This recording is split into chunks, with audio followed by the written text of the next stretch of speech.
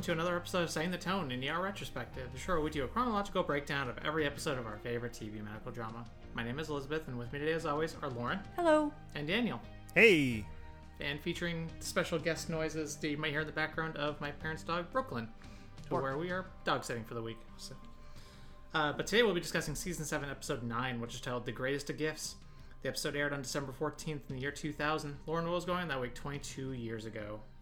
After a highly controversial showdown over vote recounts in Florida, the U.S. Supreme Court, in a 5-4 decision, ruled that the recounts must be stopped, thus handing George W. Bush the election victory. Two things of note. One, all 5 justices voting in favor of halting the recounts were conservatives, and the ruling elected a Republican president. Makes you think. And two, Bush became the first U.S. president since Grover Cleveland in 1888 to lose the popular vote, but win the election, abolish the Electoral College. Became the first, but unfortunately not the last. Yeah, we're not talking about it. Vertical Limit, the survival thriller movie starring Chris O'Donnell, Bill Paxton, R.I.P., and Robin Tunney, debuts, but can't quite beat out How the Grinch Stole Christmas for the box office crown. And Independent Women by Destiny's Child is still the #1 song. Daniel, what else was on? At 8 p.m., Friends with the episode The One with the Holiday Armadillo. At 8:30. What the hell? I don't know. It only gets stupider from here. At 8:30, Cursed with the episode And Then Larry Brought Charlton Heston Home. I am so ready to be done with that show. 9 p.m., Will and Grace with the episode Three's a Crowd, Six is a Freak Show. And at 9:30, Just Shoot Me with the episode Dog Day Afternoon. I really hope that is just a shot-for-shot remake of the movie Dog Day Afternoon, but with David Spade. Who's going to play the transgender girlfriend of the guy who robs the bank? Well, hopefully an actual transgender person, and not just somebody, not also David Spade. Yeah. But hold it. But let's wait till next week, and when we can finally have the cursed episode, and then Daniel was put out of his misery. Oh, God. Yeah. This is also our last episode of the year 2000, because next week will be in January of 2001. So, and this week's episode had 29.8 million viewers tuning in, directed by Jonathan Kaplan, doing his 16th out of 40. Previous ones from this season included The Visit and Homecoming, and written by first-time writer Elizabeth Hunter during her first of 4 episodes. Other stuff or other series that she has either written for or produced for include The L Word, Charmed, and Empire. And on a technical note, no Luca this week. All right, folks. We're going to let you be the judge. Give this a few listens. It's only 7 seconds. We're going to play it and then play it back a couple times. This is a whole thing. This is a whole thing. Yeah, who the previously on is brought to us by.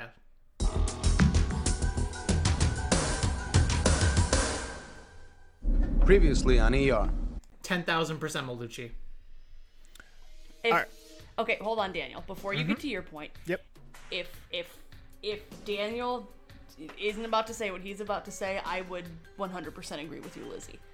I am hearing what you are hearing. I want you to know that. We had to listen a few times when we watched it, but I agree with you, knowing what our ears are telling us, okay? Yeah. And now, Daniel, gaslight us. Well, no, and now I would just say, too, like, let's go through the list of suspects, because it's a male cast member, so let's go through the list of suspects who are on the show at the time. We've got Anthony Edwards, we've got Noah Wiley, we've got Paul McCrane, we've got Eric Palladino, Eric LaSalle, Goran Vishnik. That's it, right? Six guys for the most part at this point. Yeah. And the only one, I mean, it's not Eric LaSalle, for sure. Nope. It's not Goran, for sure. Nope. It's definitely not Noah Wiley. I could see maybe an argument being made by somebody trying to listen really, really hard that maybe it might be Anthony Edwards, but it's still not. And so again, out of that whole group, the only one who makes even the tiniest lick of sense is Malucci. And I was all on board to jump on the Malucci train with Lizzie when we first started talking about it. Because the first time I heard it, I was like, what the fuck? Who is that? Like, whose voice is that? And then we talked about it, and Lizzie was like, you're being stupid. It's Malucci. And I was like, no. Like, maybe. But let me listen again. I listened again. And the more I listened, the less convinced I became. Like, this is not Malucci. Like, it's not. And so, one of the dumbest fucking aspects of this entire project that we've done is that I have access to Eric Palladino. Like, I can just DM him whenever I want, and he can't stop me. So I clipped out this 7-second clip of the little previously on thing and said, this was at like 10 o'clock at night, by the way, too. Granted, I know there's a time change involved, but just like, I shouldn't be allowed to do this. And sent him this clip and was like, hey, weird question. Is this your voice in this clip? And to my surprise, not only did he read it, he actually replied and was like, I had to listen to it 4 times, and no, it is not. He is like, not my voice. He's like, I could maybe talk myself into it being my voice, but it's not my voice. So that's the first part of it. And then I went even further down the rabbit hole because it's me. And I reached out to our friend Carly Blake, who was a production assistant on the show, and I was just like, hey, I was like, I know this was before your time, like, working on the show. I was like, but whose job was it to put these little reels together at the beginning of each episode? Like, whose job was that? And she said that it was the job of the assistant editor. And so it's usually like 1 or 2 different people who did it over the course of the series. And like, she said that the previously on ER clips, like the different actors saying that, she's like, they usually would record those during ADR. Which, if you don't know, ADR is when they fuck up a line, or the mics don't pick up a line properly during regular filming. They will sometimes have the actors come in after the show has been shot and re-record lines of dialogue so that they can then try to match it up to their lips in the show itself. So when they would have actors come in to do their ADR lines, they would also have them record these little previously on ER blurbs.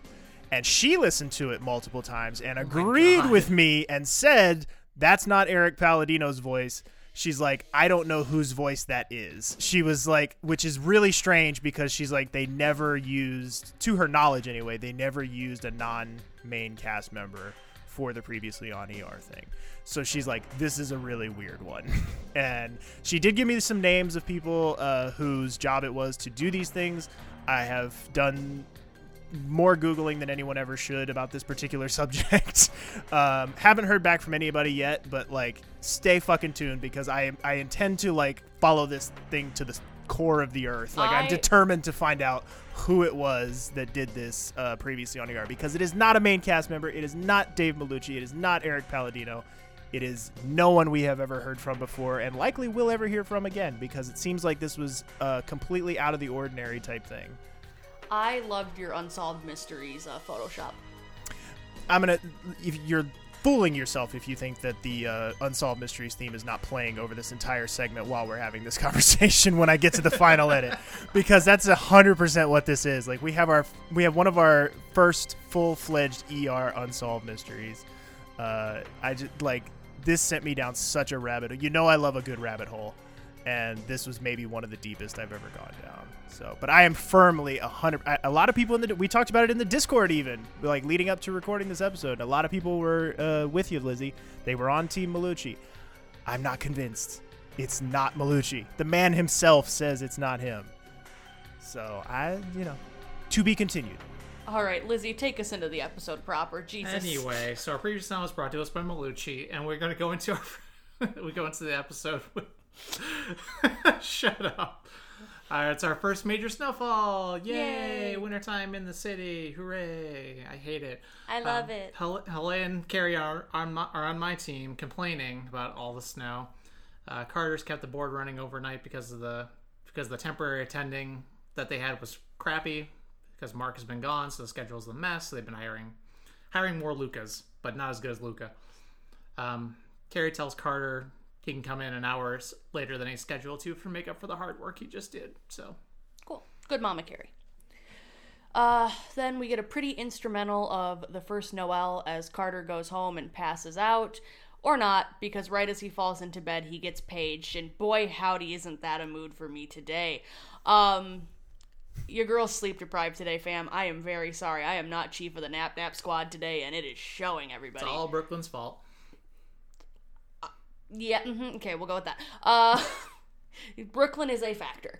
But oh no, even worse, Chen is in labor. And Coburn is actually there to do her job. Hey. Hey. I want to note Chen has the cutest little nightgown on, just adorable. She's absolutely suffering, but she's looking cute doing it. Carter shows up because Chen didn't have anyone else to call to support her through the birth. And I want to note, I don't know if I've said this before, but I'm noting it here.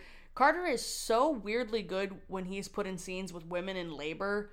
Like, every time we see him helping someone through labor, my heart melts, and he's doing the Lamaze breathing with her. And I really think maybe, and if ER was made today, Carter would have ended up in OB. I'm just saying, like, I could see it. If they were taking the, quote, Grey's route, where we see more departments than just the one regularly, I would see him potentially being OB.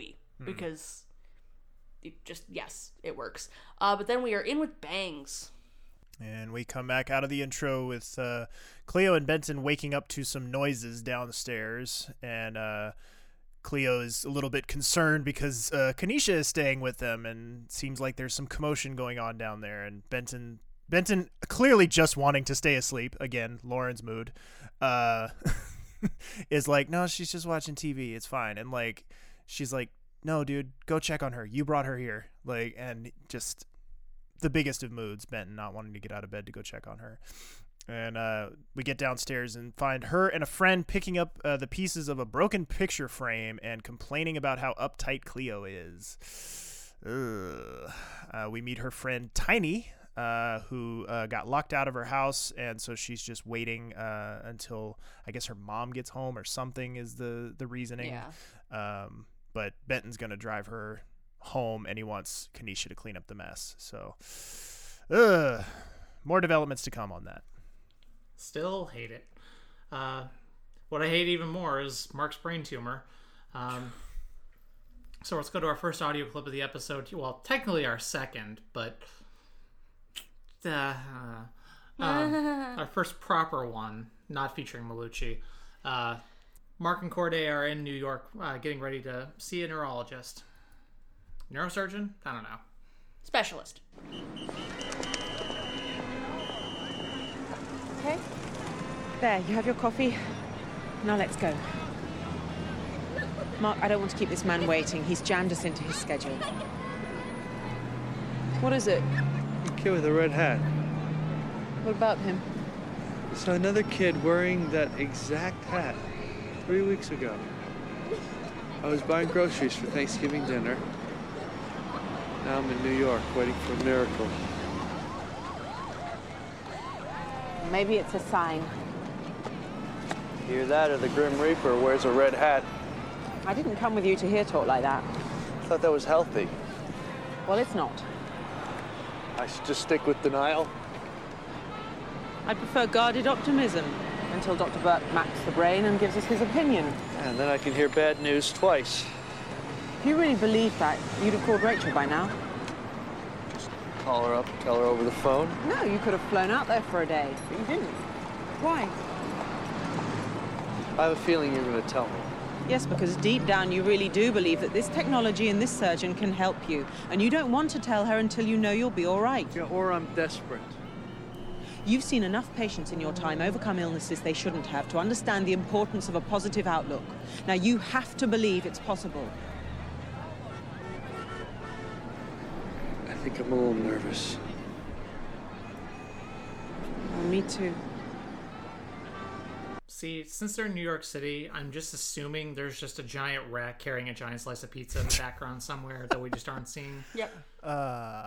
But it's very good pizza that the rat is carrying. So Of course, because they're in New York. New York, give me a New York slice. Hands to Sbarro. No. No. This whole episode, goddamn, like They are so good this episode. yeah, this is really the like Mark and Lizzie show. Although I will say though, with honorable mention and maybe first mention to Ming-Na Wen. Like this is I think maybe the Ming-Na Wen episode first and foremost, and then like honorable mention second place to the Mark and Lizzie show because they are really bringing it this episode. Mm-hmm. I love the Grim Hat wears the Grim Reaper wears a red hat. Mm-hmm. Yeah, his weird obsession with that hat this whole episode is interesting. I think we've all been there when we're Lizzie saying, I didn't come here to hear that kind of talk. Like, You need that from your significant other. So I'm Mark a lot in this situation when I'm I talking about my mental health. I wasn't trying to say it. I was saying the quiet part quiet, but you just told it done yourself. Yeah, whatever. People know I'm a mess. Fair. Patreon.com/podcast. But yeah, this sets up their whole thing for this episode, and we move on from there. Yep. Also, the fact that he hasn't told Rachel yet. Yeah. Well, Like, she's undergoing the change right now. So the physical change, she's becoming a different person. So. Oh, yes, of course. The metamorphosis. Yes. Yeah. I thought you meant her getting her period. I was like, that happened like 2 seasons ago. No. No, she's already been through that change. This is the Her metamorphosis. metamorphosis. Yes. But then from there we go back to Chen in labor, and the adoptive parents have arrived to observe the birth, which she had agreed to when, they set everything up. And she suddenly is uncomfortable with it, asks Carter to go talk to them. And I want to note the delivery nurse here is the nurse from Orange is the New Black, the mom, and I can't think of her name, but we have seen her before. Yeah, I can't remember if I mentioned it because she showed up in this. You did. I mean, I know we did mention that she was the lady from Orange is the New Black. What I didn't realize was that she was going to make more than one appearance, because I think I looked, and I think she makes a total of 4 appearances, so she's going to show up 2 more times, I think. I was very proud I caught it. But Carter tries to tell the parents that she's not comfortable to have them in there because she needs to focus, and she's just a little self-conscious. And we find out that the parents flew all night from Portland, so they're understandably a little testy and want to see their baby be born. And our parents here are adoptive parents, James and Linda. James is played by actor James Adway, who appeared in stuff like Into the Blue, First Daughter, and Bad as I Want to Be, the Dennis Rodman story, where he played the titular Dennis Rodman. Interesting. Yeah, that is a real bad TV movie, let me tell you. That movie was on the free movie channels a lot when I was in middle high school, and oh boy, that movie is bad. Because it also doesn't have, I think, any of the NBA licensing with it, so they're just wearing plain colored jerseys, and it's just really not good. But he's all right in it, I think. I don't remember. Anyway, Linda here is played by actress Jacqueline Kim, who appeared in stuff like Star Trek Generations, Volcano, and Advantageous. And I really thought that this lady appeared in a lot more things, but it turns out she just only exclusively appeared in things that I saw, because if you look at her IMDb, she has 20 credits to her name, and 18 of them are things that I watched constantly. So, yeah, I would think she was in a ton, but it's just because we've watched Volcano a bunch in this house. Yeah. So that's what it was. Volcano, she's in, I think Star Trek Generations, that's the one that has William Shatner and Picard in it together. And I think she plays a descendant of Sulu, George Takei's character. Cool. And then she also had a brief appearance in another one of the movies I watched a ton. Again, this woman's career is my childhood movie watching. She also had a minor role in Mighty Ducks as well. She's cashing those Disney checks. Right? Hey. That's why she only has 20 credits to her name. Doesn't need to work anymore. She's good. She's just living off of those residuals. We go from there. Randy is asking Carrie if they should send flowers for Chen, and Carrie bites her head off and tells her to drop it. Carrie, we should point out, is having a real one today. Carrie is having a real normal one today. We see Kim shows up for a consult, and Carrie got her a Christmas present and has been trying to get a hold of her, but Kim's machine is busted. Is it now? Yeah, is it? Is it though? And then we get the bit for the episode, which leads me to believe that season 7 is targeting Lauren specifically, in that being that Carrie has the worst, most relentless case of the hiccups this entire episode. Carter's not sleeping. Carrie's got the hiccups. Mark's having seizures. Yep, this one's just a big fuck you to me. Oh, I think it's the whole season. I mean, we got Sally Field. We got, this whole season has just been one giant middle finger to Lauren, pretty much. It's fine. It's fine. I'm a professional. But we go from there. We see Cleo complaining about Kanisha being there for an entire week after Benton said it would only be one night. But Benton counters that Mom's been on a drug spree and they need to get her in foster care. He sees a little girl run from the stairwell through a door and watches her for a moment before a woman yells for help and distracts him. So we'll circle back to that in just a little bit. Yeah. And the woman yelling for help, the woman yelling for help, her son was attacked by a dog. Son's name is Jeff, and who plays Jeff? Jeff is played by actor Miles Jeffrey, who appeared in stuff like Early Edition, the Disney Channel original movie Mom's Got a Date with a Vampire, and one of the most batshit insane movies of not just the 1990s, but maybe all time, Face Off, which I believe he was the little boy who was kidnapped in. Like he's the thing that Nicolas Cage and John Travolta are fighting over. But the laceration was through the cheek. Ah. Ow. Does it ever weird anyone else out just to think of like how like thin like the tissue is like between like with your cheeks? Yeah. Well, now I it try does. not to think about it. Yeah. Thanks, Lizzie. Like just I don't know. So that's why it always horrifies me when I see like cheek trauma. But that's what this is. I know, but it's not something you think of that often. It's cheek trauma. Yeah. Well, Nope. when a dog Nope. rips. Yep. We're gonna stop. Anyway, but Carrie still has the hiccups, and we want to know, how do you act hiccups? Because she does it very convincingly. Yeah, she really does. And Abby's in the trauma with Carrie and Benton, and we'll circle back to them later. Yep. And then we go back to the Chen and Carter show. They are in delivery, and yay, she can stop pushing.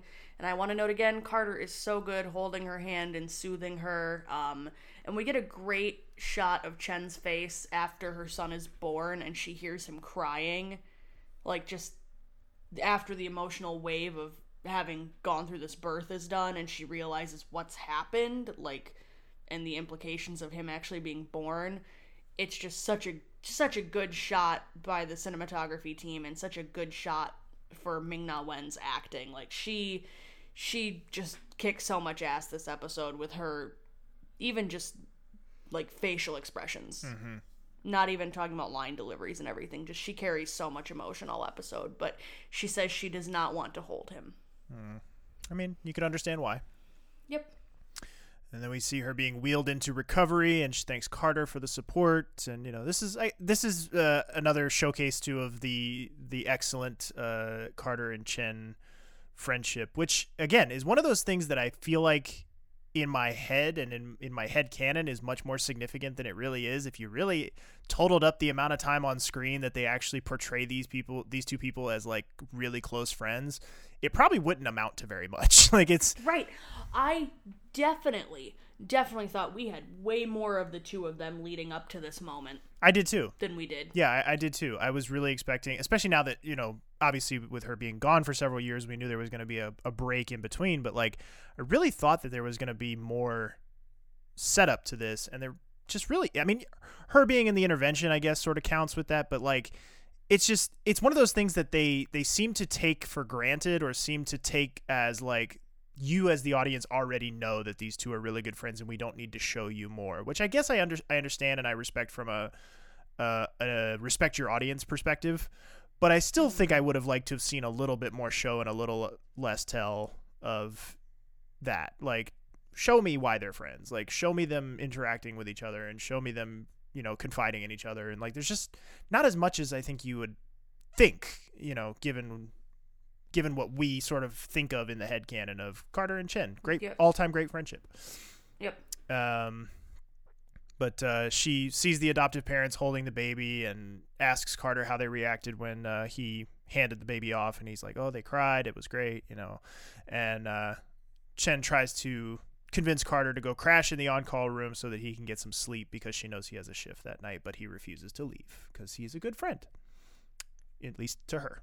Maybe not to everybody, but we then go from there back to Mark and Lizzie, who are in for Mark's brain mapping scan. And Lizzie is a little cranky because Dr. Burke, the specialist, isn't going to be meeting with them prior to the scan. They're just stuck with the tech here, who the tech is played by actor David Nerona, who appeared in stuff like Tom Clancy's Jack Ryan. That would be Jim Halpert, Jack Ryan, if you're keeping score at home. Designated Survivor, which wasn't Anthony Edwards on that show? Yes, too? Lizzie watched it. In season 3, it was really weird hearing Anthony Edwards say fuck. Well, maybe this guy got to hear Anthony Edwards say fuck in person. Who knows? He was also on One Tree Hill. Cool. And then we have Carrie working with Jeff's mom and like talking to her about what's going on, and another woman comes in and like mom is yelling at this other woman, insisting the dog be put down.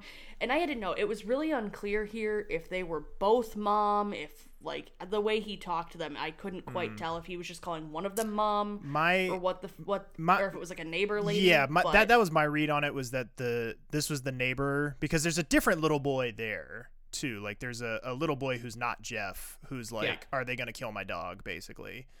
That's what I missed. Yeah, Thank you. You must have looked away to take a note or something. But there is another little boy there, and who's very concerned that his dog's going to die. I had shitty child face blindness and totally thought that this was Jeff with them, which makes no sense when you realize his face is open. So, yep. Yeah. I had a note moment. But yeah, you're right. It's neighbor lady, and the dog who attacked Jeff is hers, presumably. And that woman is named Mona. And she is played by actress Carrie Coleman, who appeared in stuff like Multiplicity, Jag, and the Amazing Spider-Man movies, where she played what I can only assume, based on her character's name, was Gwen Stacy's mom. Fair. Oh, okay. Yeah. Then we go downstairs. Benton sees a little girl in the stairwell again. Taylor is her name. And who plays Taylor? Taylor is played by actress Dave Chase, and she is our second, if you include Ming-Na Wen, she is our second of two Disney princesses in this movie, or in this episode rather, because she appeared in stuff like The Ring, Donnie Darko, and was the voice of Lilo in Lilo and Stitch. Oh, is Lilo really a Disney princess though? I mean, anybody, we can say Disney heroine. Disney heroine.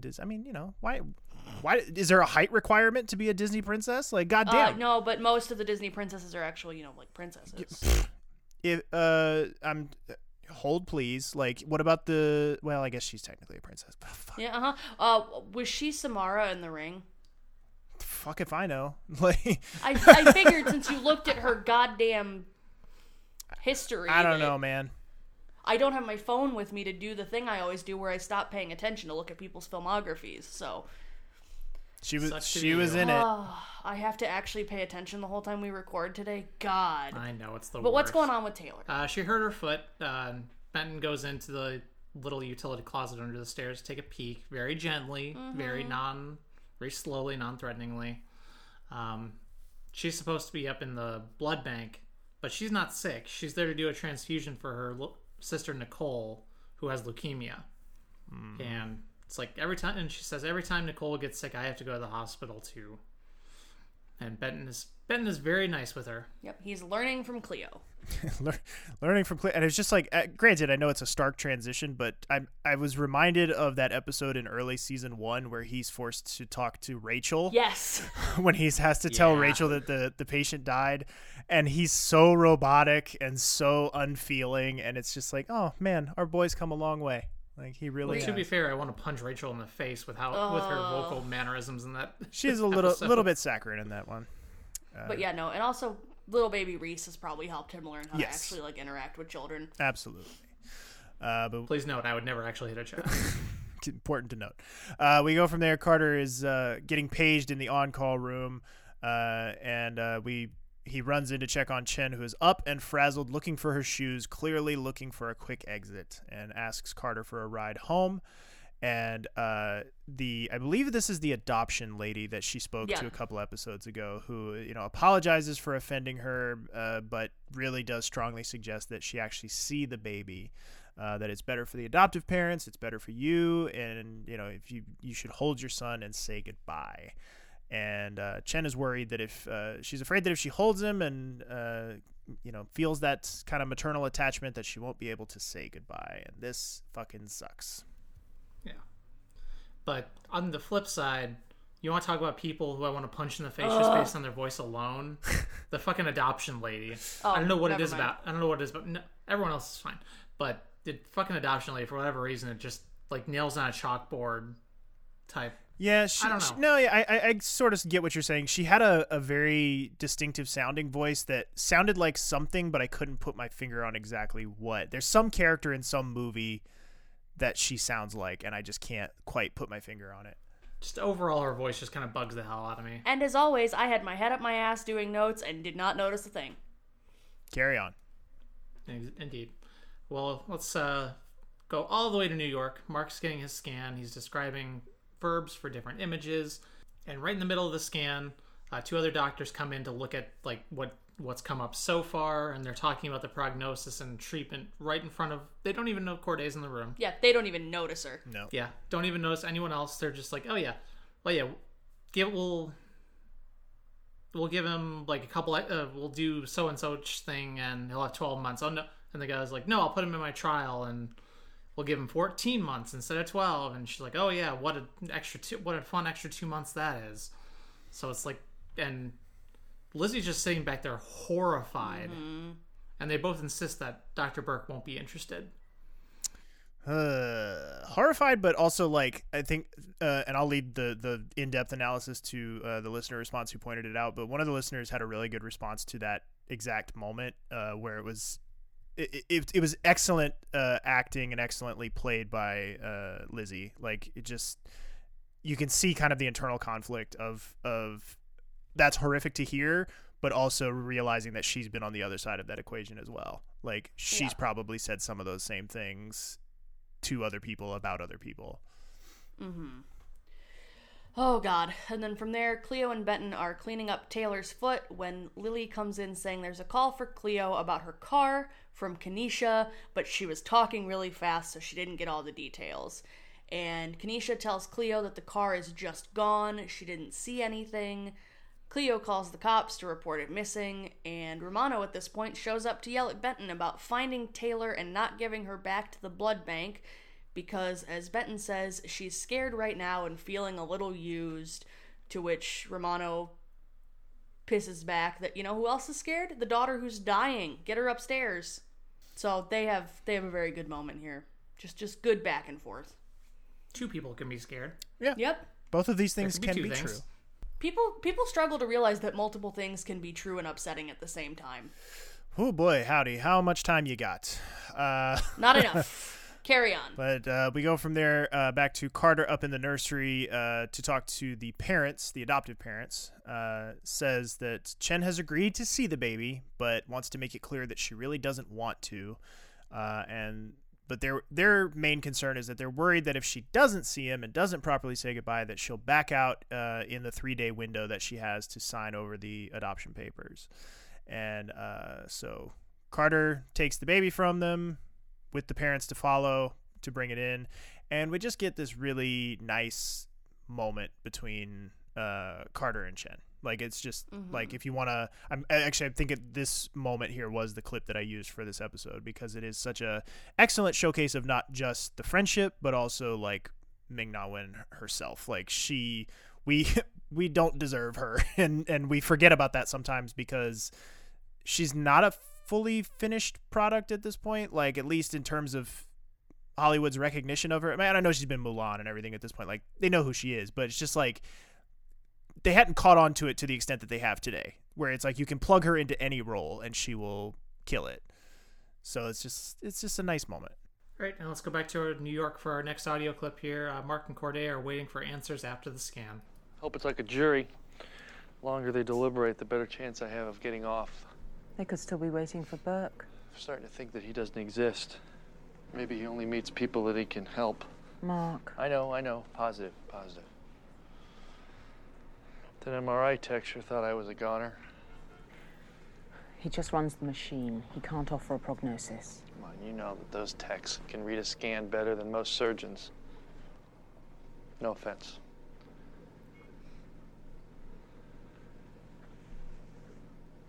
Do you want to get something to eat? Nope. No.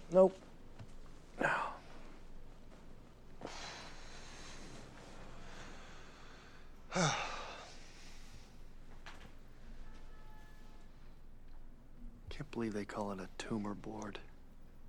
Why? They discuss tumors. Oh, man.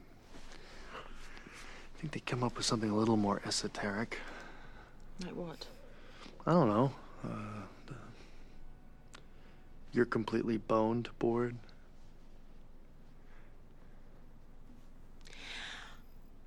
I heard they used to call it the poor bastard board, but too many people were showing up. Someone told me that they tried the take me up back and shoot me now board for a while.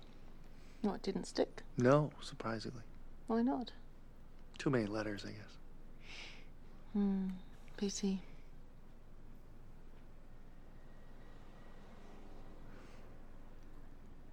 Elizabeth.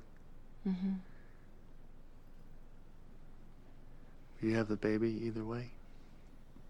What?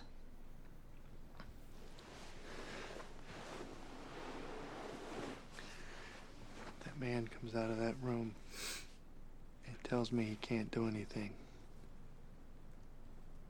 That there's no way I can beat it. Will you still have the baby? Yes. So I want to note 2 things here. 3 things. 1, the framing for this whole shot is marvelous. 2, I love the alternate tumor board names. And 3, I just noticed linguistically, there's 2 ways you can interpret his question. When he says, will you still have the baby? He can either be asking her as in, like, for me, will you still have it? Like, asking her to have it for him. Or he can be asking, are you going to have it? Do you know what I mean? Yeah. Like, he can ask, like, what's your decision? Or, please, will you do this for me? I'm inclined to believe it's more he's asking, like, will she have it at like, all? are you going to? Yeah. Yeah. And that's what I thought, too, but just as I was listening to it again, I was like, oh, that's kind of a you can interpret that either way. Yeah, with this tone of voice, you could yeah. definitely, and the whole texture of the conversation, you could definitely. Because, like, he wants to his, I know he already has Rachel, but, he wants his family to continue on. Oh, Jesus. No, I just hate that my brain just went, Rachel! Rachel! That's fine. I'm just very here for dry gallows humor, Mark Green. Like, this is the... I really wish there was more of this, but I and don't... Corday just not even trying to dissuade him, just picking it up and running with it. The poor bastard board, but too many people showed up. Yeah, it's a very, like, cathartic kind of atmosphere. We all need that sometimes. We do. But then we find out that Carrie still has hiccups. The bit continues. Everybody's still giving her solutions on how to fix it. We learn Luca went to Croatia for Christmas, which explains his absence here. And Carrie has called Kim down for another consult, this one on Jeff. And Abby and Carter are chatting about Chen's baby. Carter goes to catch up on some more sleep when the adoptive father shows up to yell about Chen wanting to breastfeed. That's a whole thing we'll get to in just a moment. The whole reaction of Carter to this father yelling at him in his face is really just the first segment of any given STT recording. Like, Lauren is Carter in that situation where he's just going, what are you saying to me? Bro, I just work here. Right? He's like, like he's trying to process everything that the dude's saying, and it's just not happening. And he's like, sir, it's very early. And it's like, ma'am, it is 7 p.m. Like, why are you this tired? But in any event, we see Jeff talking to Kim and says that his dad will be very angry with him. He opened his Christmas present early. Turns out it was a BB gun, and he shot it at the dog, which scared it and caused the attack. Fucking little sociopath. Right? Like, it's like, way to pull me over to the Lauren dark side on this story real fast, of just like going from like, oh, this kid is fine, to no, fuck this kid, like, implicitly, like, he sucks. Do you want me to put him on the shitty kid list for season 7? I think he might like, he's the only one to, like, so far that we know of, to do some like Dahmer shit and, torture an animal just for his own amusement, and then, So I actually, weirdly enough, I'm giving a child the benefit of the doubt here. What the fuck is wrong with me? I must need more sleep.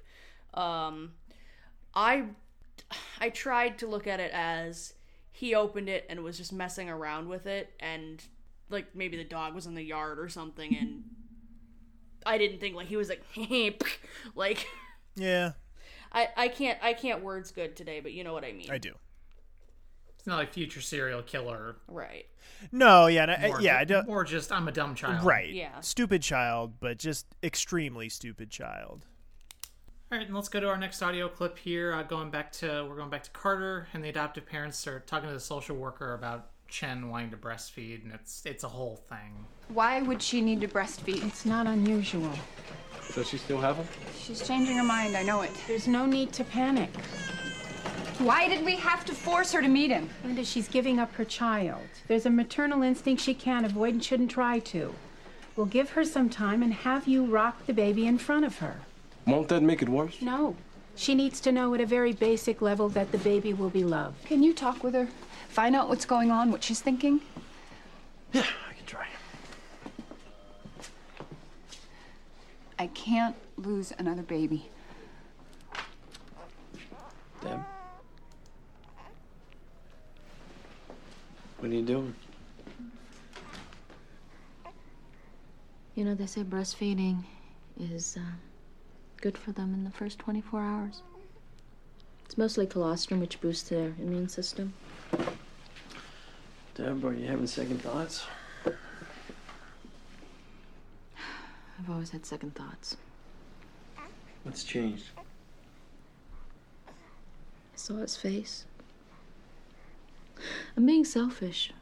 I have the money to raise him. There's no reason why I can't. There's a couple out there who desperately want to raise a child. And you're giving them a great gift. What happens 18 years from now? He shows up looking for an explanation. Well, you tell him the truth, you know? You tell him that you wanted to provide the best home possible for him. Did I tell him I was a coward? That my bigoted parents were more important to me than he was? Then I think that you got to take your family out of this. And if you want to keep the baby, keep the baby. But if you don't, or you can't, then you want to make sure that he goes to somebody who's going to love him, who's going to want him. And know that you're not abandoning your baby. You're creating a family. Way to go, Carter. Oh. I also love when he's like, can you go talk to her? And he's like, oh, okay. Like, I guess. But he does very plainly say, Deb, are you having second thoughts? Like, what's going on here? Ugh. Still want to punch the social worker in the face. Yeah, but Carter is very good with her too, on this. Shout out to the adoption agency too for doing the fucking legwork. Apparently, not only finding this couple somewhere out in, what was it, Portland was where they were brought in, Portland, yeah. all the way out in Portland, but they managed to find the exact same parental mix mash of the baby, like black father, Asian mother. Like they managed to get the exact makeup. But yeah. Also, shout out the fun fact to make you feel old. The actual child that Ming-Na Wen was pregnant with during this time, I remember seeing her posting on Instagram several months ago that child graduated college recently. So, all right, I'm turning to dust right now. So just blowing away in the wind. Yep, just got Thanos snapped. I'm gone. They found Cleo's car 4 blocks away with a burned out transmission and a busted headlight. Cleo tells Benton to get Kenesha so they can talk. Cool. I hate it. Taylor's mom has come down for her because, Nicole needs her. She's got to start doing the transfusion. And the mom says to Benton, oh, did she fight you? She's afraid of hospitals. And Benton's like, well, she's a little freaked out. Like, this isn't easy for her. And mom pushes back and goes to get Taylor from X-ray.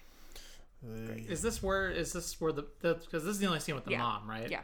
Doesn't the mom basically say, "Oh yeah, we had her to"? I think Taylor has a blood bank, No. Benton essentially implies that that's how Taylor feels. Like that Taylor feels as though she exists solely to subsidize her sister's existence.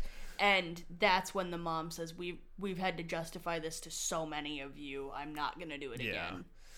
I mean, it's...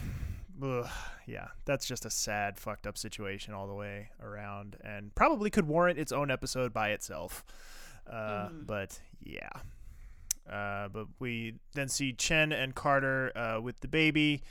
The adoptive parents come in, and this is where we see Chen kind of making her peace with the whole thing. Chen asks what the baby's name is going to be, to which the parents reply, Michael Alexander. Good name. Yeah, it's a good name. Solid name. And so she passes him over to the adoptive mother to be held, and Mom sings him this beautiful lullaby, and you get to have this really nice moment where Chen is watching the baby being cradled and soothed, and we see her crying, and we also see her like reaching back and holding Carter's hand for comfort. Like, it's just a really nice moment. Very bittersweet, obviously, but still a very nice moment. Yeah, I really like this whole storyline. I do too. I just, like I said, I would imagine too that probably there was a logistical component of why we didn't get more stuff with Chen and Carter, because I imagine it was probably not real fun for Ming-Na Wen to be on her feet at this time, being that she was actually pregnant. That's probably, now that I'm thinking about it, that's probably plays a big part of why we don't see more of the follow-up. Because wasn't she out last week? Wasn't that the thing? I would not be at all surprised if you go back and, like, because we figured out based on one of the recent episodes that they film most of these episodes 3 to 4 weeks in advance.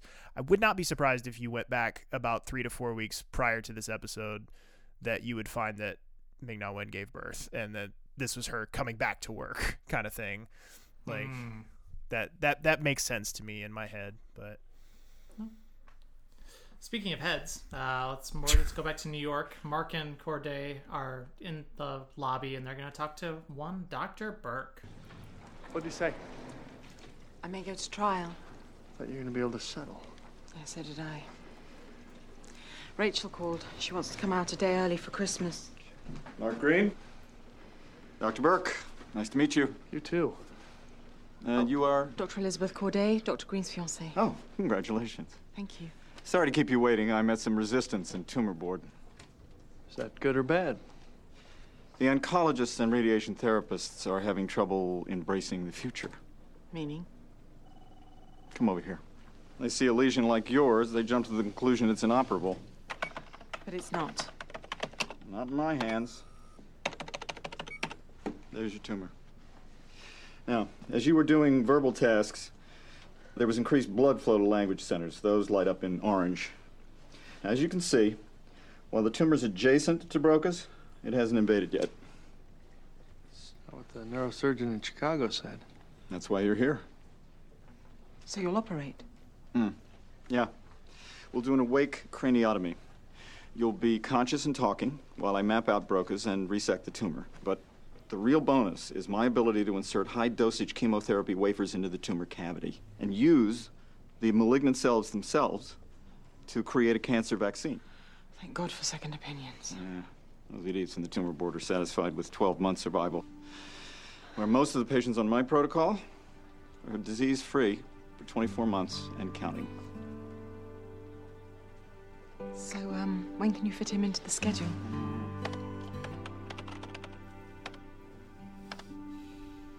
How about December 31st? You can ring in the new year with a load off your mind.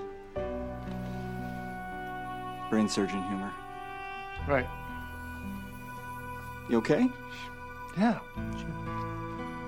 It's good news. It's very good news.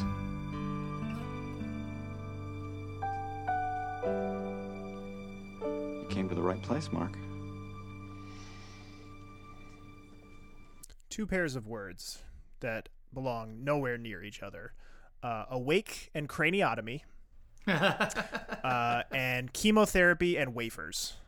Like, those two pairs of words I want nowhere near each other. They both sound awful. Like, I thought Triscuits were bad, but chemotherapy wafer just takes the cake. That's forbidden snack. Terrible. Oh boy. It was like on the complete opposite of a social worker. For whatever reason, I just love this guy's voice. Yeah, very exactly. Like, talk about nailing the casting. Like, exactly the kind of like voice and cadence that you would want for a guy like this. Just confident enough, but like not like too confident to think he's a pompous jackass. Mm-hmm. I think it's perfect. I really enjoy it, and I really enjoy him. Well, I really enjoy him in this episode and next episode. Not so much in his third appearance. Well, yes. We'll get to that. That's for other reasons, though. Not a fault of, was it Chris? Well, who plays this guy? As Lizzie alluded to, Dr. Burke here, played by actor Chris Sarandon, making his first of 3 appearances, but he also appeared in stuff like Felicity, Judging Amy, and was the voice of Jack Skellington in The Nightmare Before Christmas. Which fucked me up because I remembered that, and then I was listening to the clip just now, and I was just picturing Jack Skellington saying it. It was like... there's a fun alternate reality. So I imagine he's just going to go around the operating room going, "This is surgery. This is surgery." Better than what's this? I also have a little bit of ER guest star trivia because he is married to Joanna Gleason, who played Iris for 3 episodes early on. Back in season 3, I believe. Early enough that I don't fucking know. But she was the photographer. We gushed all over her at the time. Yep. So, yeah, and he was also, I just have to say this because if I don't, I know 3 people who will yell at me probably. He was also in Princess Bride.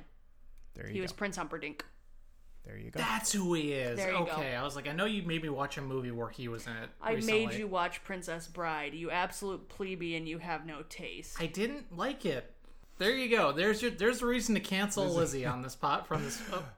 Lizzie ruined my life because I don't like The Princess Bride. Lizzie and being dragged, kicking and screaming through cinematic masterpieces. Name a more iconic duo. Okay, to be fair, I didn't like Stand By Me on rewatch, so she gets that one. Yeah, Stand By Me is not a good movie. I shape, or form. Imply that you were influenced by your audience, but that's. But so, Princess Bride is an absolute masterpiece, and you're wrong on that one, and I love you anyway. Hey, you're allowed to like things, and I'm allowed to like things too. I just don't like The Princess Bride. So sorry to derail us from the actual emotional weight of that moment, but this is what people are here for. They're here for my shitty takes and for audio clips. Yep.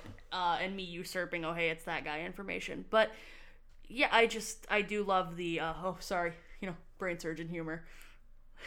Take a load off your mind. I make a lot of money. And how about that computer, too? Right? The computer that rises from the very 80s corkboard countertop.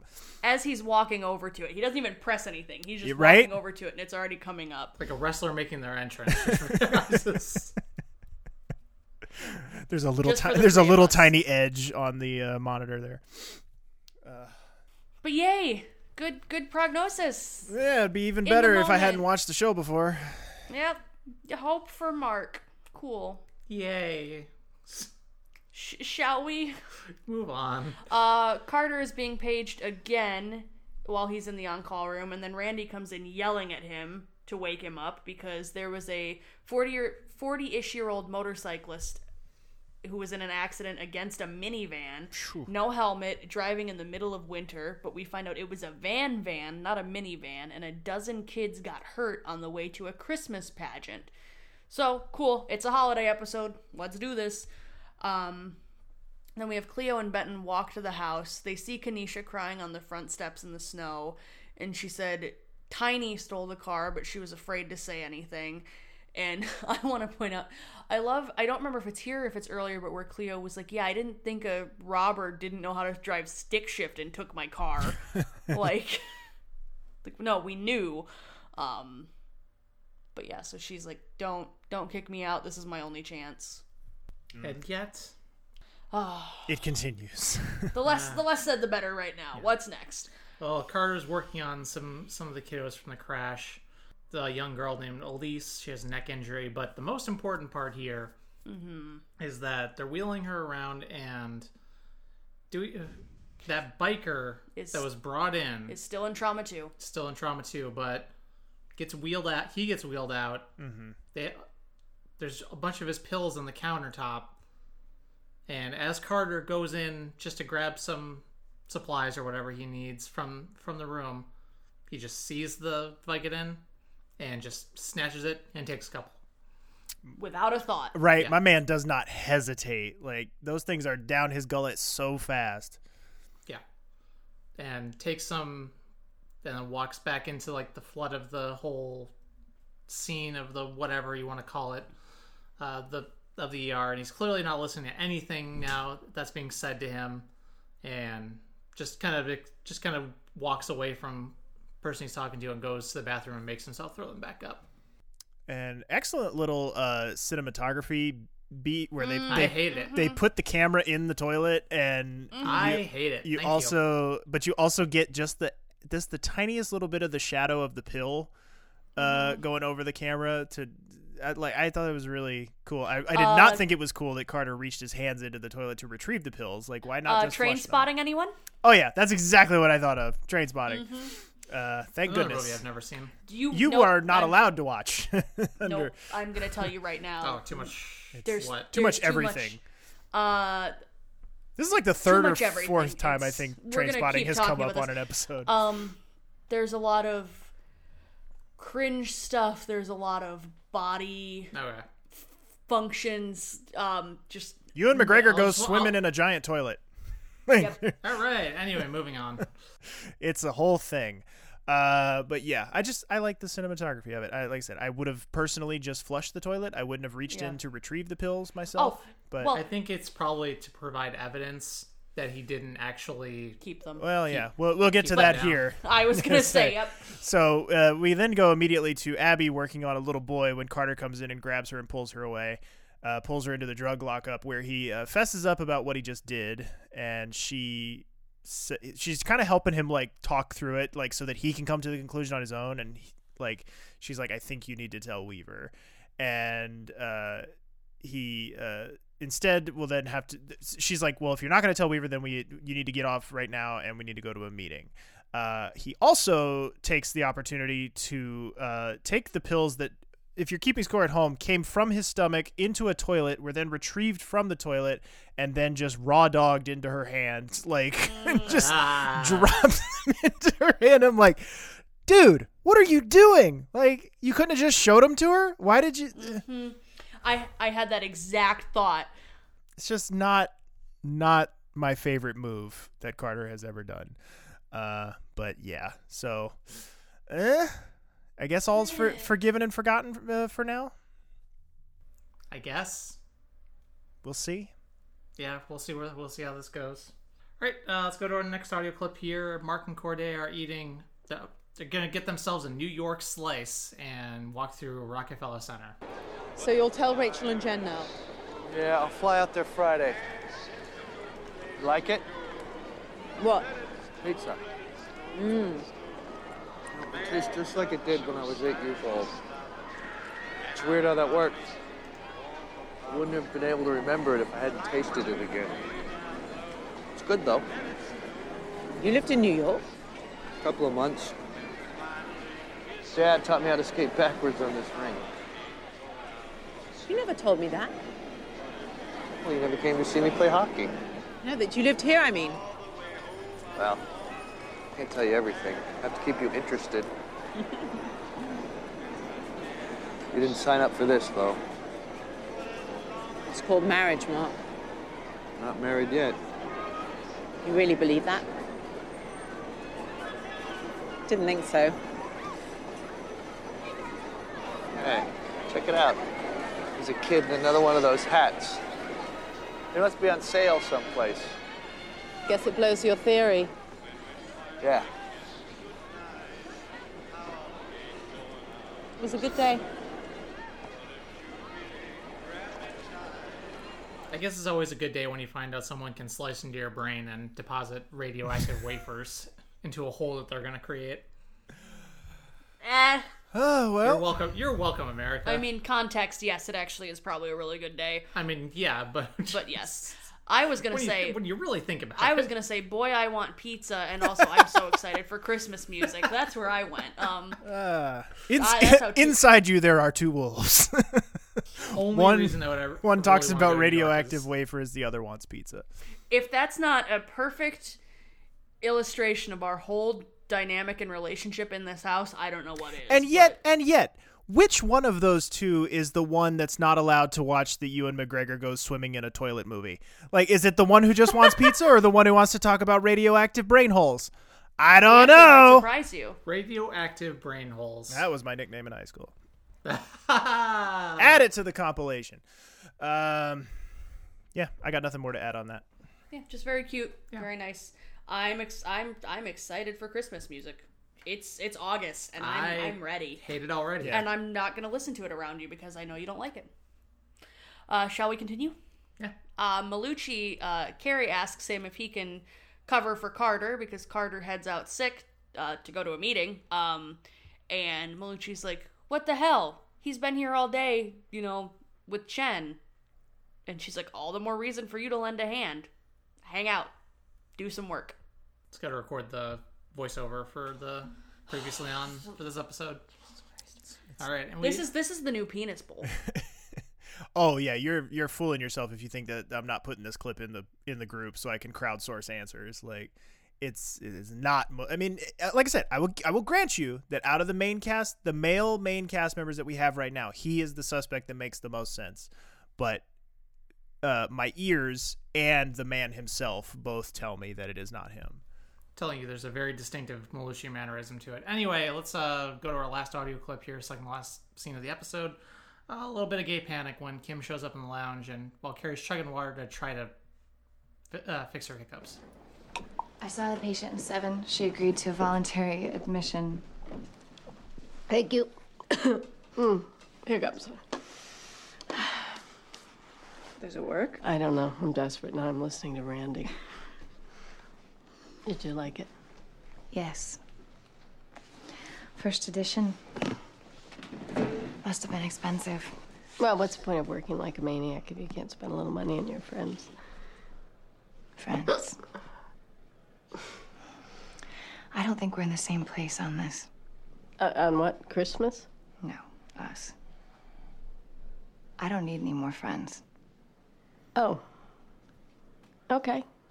Okay. I understand. Do you? No, I like you and I respect you and I thought that we were really hitting it off. Well, that's the problem. You're straight and I'm not, and I've done this before and it didn't work out and I am not going to do it again. Yeah, but I'm not asking for that from you. I mean, we're comfortable together, we have a lot in common, we have fun together.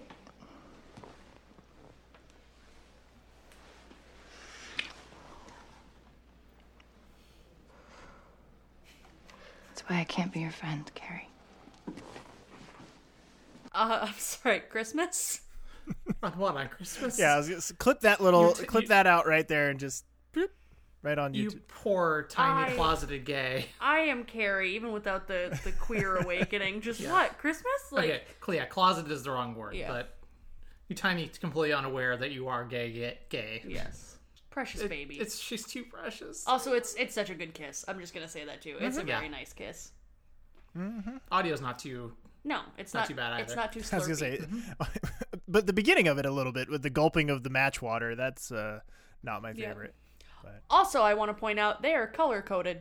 They're matching. They're both wearing gray. Because they're meant to be together. Yep. Not really, but anyway. Let me have this. Well, we close out the episode with back up in Chen's room where she gets a call, and it's implied that it's her mom, and she basically tells the nurse to cover for her and is like, I'm asleep, can't come to the phone, whatever, and asks to have her put a do not disturb on the phone so that she can deal with her mom after she's recovered, as the episode fades to black.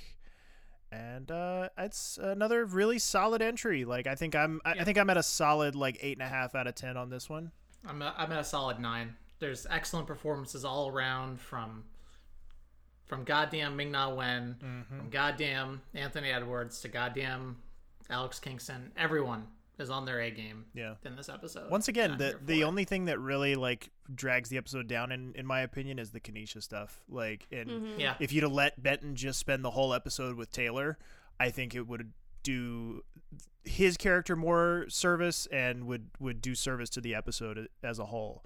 So that's my really only nitpick. Like you said, everybody else seems like is firing on all cylinders at this point. There's really not a weak link in the chain.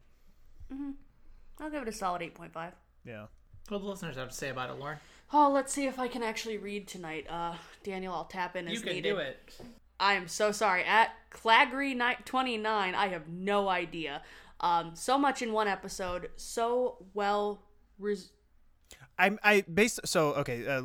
Clarification here or disclaimer. I editorialized this person's comments a little bit, and I get the impression from reading the comments and editorialized decided that English may not be this person's first language. That's fine. I just if that's not the case, I apologize to this person, but I just sort of got the impression that there might be a little bit of a language barrier there. Yep. And if that's not the case, we apologize. I just can't read. So much in one episode, so well resumed in its title. As a Carter fan, it was very pleasant to see him confident again while covering for Mark and being the sweetest friend to Jing Mei. And the Vicodin incident is so well written and executed. Little additional note, it's so gross of Carter to drop in Abby's hand pills that were first in his stomach and then in the toilet bowl. Boy howdy, don't we agree on you there. At Basic Mall says, I want to specifically talk about one scene, when the doctor talks to Mark and Elizabeth about the tests. Well, first off, as they walk to the desk, you can see the computer just rise up out of the fucking desk, which never fails to make me laugh, and I forget exactly when, but you can just see Elizabeth grab Mark's hand, and it's just such a minuscule detail, but one that makes the scene so much better. I just love these two in this episode. Their love for each other really shines, and it's part of why I love them, because you can just see they love each other. Grace B says, I love this episode so much, all of it, but I can hardly stand to watch it, mostly because Ming-Na Wen is uniquely, emotionally devastating, and this is coming from someone who never cries at anything and whose favorite fan fiction genre is angst. Somehow I always think that Baby Michael, Kenesha crashing the car, Mark and Lizzie in New York, Carter's relapse, and Kim's That's Why I Can't Be Your Friend Carrie are episodes unto themselves. That is to say, I don't envy y'all this week. Franner W says, when Mark is in the scanner and Elizabeth can hear the surgeons talking about him in the detached, dehumanized way that they do, I used to be disappointed that she did not have a very British rant about their manners or at least make her presence known in the room to make them feel awkward. But looking back, I wonder if it's because she gets the way they are speaking, as she has had these discussions herself with her colleagues when discussing patients and their course of action. She knows that is just the way surgeons speak. Who knows? But it was a different way of seeing it for me this time around. And at the full-time dad says, I love how the episode sets up Carter's sudden relapse. He's seemingly back to being old Carter, compassionate, hardworking, and dependable, and just like that, we're suddenly reminded of how fragile recovery can be. But before that moment, this was some of Carter's best work over the past few seasons. We never talk about Chris Sarandon's arc as Dr. Burke as one of the better guest star runs on the show, but it is. He's so believable in this role, and his quiet confidence enshrouded in that deadpan delivery is so good. And what's more, it provides Mark with the greatest of gifts: hope. We get our first Weaverspy kiss, and I'm reminded of your interview with Laura Inez. She definitely punched up in the weight class, and I was so happy to see Chen get her star turn on the show. And she delivers big time. That internal conflict over whether to give her baby up seemed so genuine and raw. All my girlfriends were so hot. All my girlfriend. Yes, just that whole interview. If you haven't listened to it yet, everybody go listen to it. Oh my god. All right, well, that's about going to wrap up our episode for today, though. Thank you all very much for listening, as always. The show is brought to you in part by our patrons over at patreon.com/San Antonio Podcast. For only $1 a month, you can get access to our show notes each week, and for only $5 a month, you can get an assortment of stickers, including one featuring our favorite desk clerk, Jerry, 2-week early access to all of our cast and crew interviews, and over 50 hours of bonus audio and video content, including the full season recap episodes, a free-form monthly bonus show called The Lounge, movie reviews where we talk about a movie featuring an ER cast member, and Whose Fix Are Those, where Lauren reads us some ER fan fiction. We'd also appreciate it if you would follow us on our social media accounts. We are at SetTheToneER on Twitter. We are on Facebook at facebook.com/SetTheTonePodcast, and we are at SetTheTonePodcast on Instagram. Also, be sure to check out the official San Antonio community on Facebook. Our theme music is provided to us by Andrew M. Edwards. And Daniel, where can folks find you at? They can find me on Instagram at dan.u, that is YOU.EL. They can also find me on my other podcast, The Popular Court, with my co-host Jake Terrell, where we do a different pop culture topic each episode and put it through a little mock trial. And besides bed, after we're done recording here, Lauren, where can folks find you at? So many slow life management sim games on my personal Twitter at lowbob92345. There's so many things coming out. 2 Point Campus is out, and I Can't Stop, and Cult of the Lamb comes out this week, and Bear and Breakfast. Guys, I'm in my happy place, which is also bed. Good night. You can also find me on Twitter. I am at Random Gamer. That's JM3R. And thanks again to everyone very much for listening. Please join us again next time. Have a great week.